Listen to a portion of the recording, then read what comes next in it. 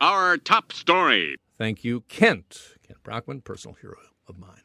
This is in my inbox, from my inbox. Alan, it's one thing to attack me or our PC government.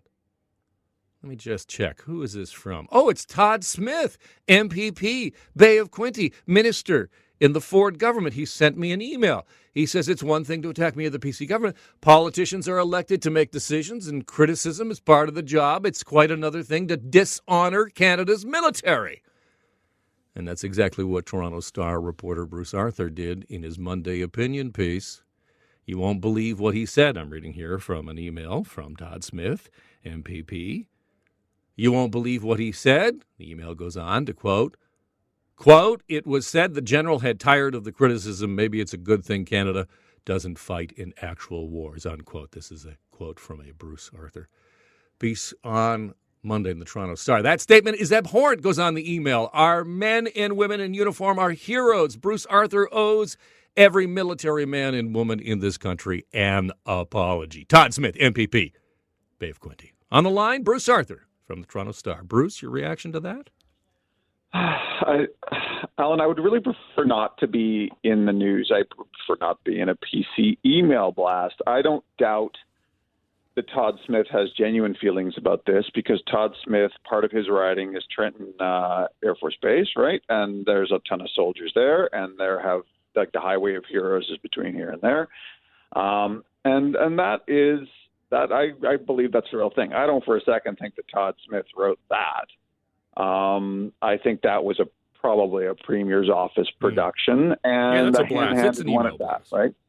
Yeah. Like, and I mean, there's a few different ways to look at this. One is that it's a little discomforting for a ruling government to do a rebel, the website and whatever style like attack blast, which isn't even a fundraising attack. It's just an attack. It's interesting because I spend a lot of time actually in Todd Smith's riding. I have a place out there, and I've gone swimming at the Y with alongside soldiers and all that. So maybe that'll be a little awkward next time I go. If you read the column, I think it's pretty clear I could have worded it better because the idea Canada, of course, has fought in real wars. My grandfather fought in World War II. I'm well aware of that. We haven't really fought in a wide-ranging, significant conflict since combat operations and in Afghanistan in 2011. But even then, maybe I should have written something. Instead of saying maybe it's a good thing Canada doesn't fight in actual wars, maybe I should have written it's hard to imagine him leading an actual war, because that's what the column was about. The column wasn't about Canada's soldiers. It wasn't about dishonoring Canada's soldiers. It was about bad leadership from Rick Hillier on the most significant public policy lift in Ontario history, I would argue, in terms of the vaccination program. And if you read the rest of the column, you can kind of see how I lay out that Rick Hillier was a real disappointment as the guy who was in charge of the vaccine rollout. And the fact that he's leaving at the end of the month, either he's being pushed or he is walking away, one or the other. The job is not nearly done, and so it's a retreat, either from the province or from Rick Hillier.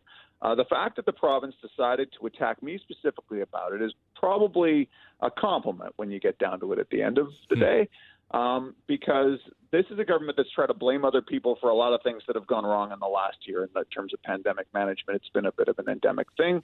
And now that they're kind of trying to distract from whatever is going on as a third wave is building and attacking me, which is fine if they want to do that. I would have preferred a letter to the editor, but if this is what this government wants to spend its time on, I'm okay with it. What is your take on the Hillier situation? Because, I in my preamble there, I talked about the difficulty that the Premier had yesterday with understanding actually who is in what priority group. And sort of, again, we get into this situation of it's up to the local public health officers, except for it's a provincial framework and it's a provincial plan. And it's just this sort of confusion. Yeah, well, you kind of need both, right? Like, again, this is an incredibly complex operation. This is vaccinating every man, woman, and child who wants a vaccine in Ontario, like this is for the pandemic of a lifetime. So the local public health units, that's of course an essential piece, and I'm really glad it's a part of it. Some of those public health units have been planning for this since last spring. They were ready for this. I mean, the other part is the province wasn't really. They didn't strike a vaccine task force until a week before Moderna or Pfizer was approved in December, and they were late on this. But the thing is, that's a fixable problem. it was always going to be messy. Like a vaccine rollout like this was always going to be complicated. There were going to be problems, and I accept that. The fact is, though, that Hillier had a number of communications disasters. The timeline that he put out, for example, I think it was 3 weeks ago, 2 days before AstraZeneca was approved, was complete fantasy from the second he said it. Like it was, you can argue it was under promising, but like you mean this one where it's saying that all Ontarians would be able to get at least the first shot by the middle of June? That one? This was the one where it was 60 pluses were going to wait until July 1st. And it was fantasy from the second they said it. And then there's been some other stuff. You recklessly kind of speculated about Moderna going to one shot back in December. They've had to clean up after a lot of the messes in terms of Hillier. And then you get stuff like moving the police higher up in the priority line, which was not something that was publicized and does not actually fit with the ethical framework as written by the province. And I believe Hillier was a part of that. This has been a lot messier than it should have been. And again, this was always going to be complicated. But the number one job of the vaccine task force should be to efficiently vaccinate people who have the highest risk faster first. And I don't see that we've done that. I don't see that we've done that in terms of long-term care, which took longer to vaccinate than it probably should have. And we certainly aren't seeing it in terms of 60 pluses. And that's where the vast majority of mortality is with this disease. And so that's why I wrote the column, is that I don't think Rick Hillier's done a good job. Now, to equate that to an attack on the military, that is, to me, that's stolen valor, and that's using the military as a shield. I don't think Rick Hillier did a good job. A lot of people who are involved with the provincial response don't think Rick Hillier did a very good job or is doing a very good job.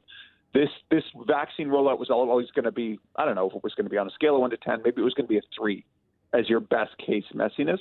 Instead, it's like a 6 or a 7. And so that's why I wrote the piece. And the fact that the government took such offense at it, I think, probably indicates that it hit a nerve. How are you going to address this? Are you going to deal with this in the paper at all? What are you going to do? I might. Yeah, I don't know. I don't really want to. I mean, again, I'm not really the issue here. I'm not really the story here. But they've sort of made you the story here just by virtue of this email, have they not? Yeah.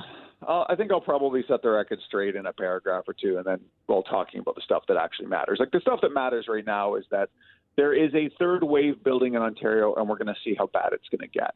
Variants are growing at an exponential rate, and they are now the majority of cases in the province, and they're not stopping. And so what's the province going to do to deal with that? Right now, the framework as it exists, they've actually been relatively proactive and surprisingly and pleasingly proactive when it comes to Thunder Bay, to Sudbury. Mm-hmm. They've pulling that emergency brake. They've done it. Exactly. And that's been a real thing. I wrote it like 3 weeks ago. The emergency brake was kind of what they were relying on. But that isn't stopping the variants from growing really fast. Like their effective reproduction rate, I think, is 1.38 today. 1 means your cases don't rise at all. 1.38 is really fast.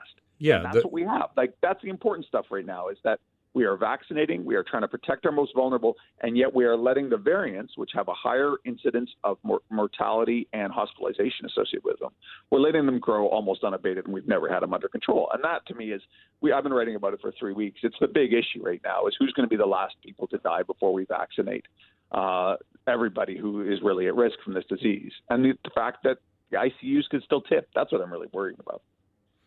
Bruce, great to have you on. Thank you very much. My pleasure, Alan. That is Bruce Arthur, who is a columnist with the Toronto Star. And as I mentioned, he has found himself now sort of in the news himself after the Ford government went after him in an email criticizing his article on Monday. By the way, that article is online. The Vaccines Are Finally Advancing is the name of it, and it is online on the Toronto Star. You can read it there if you want to actually get a sense of what was actually in the column.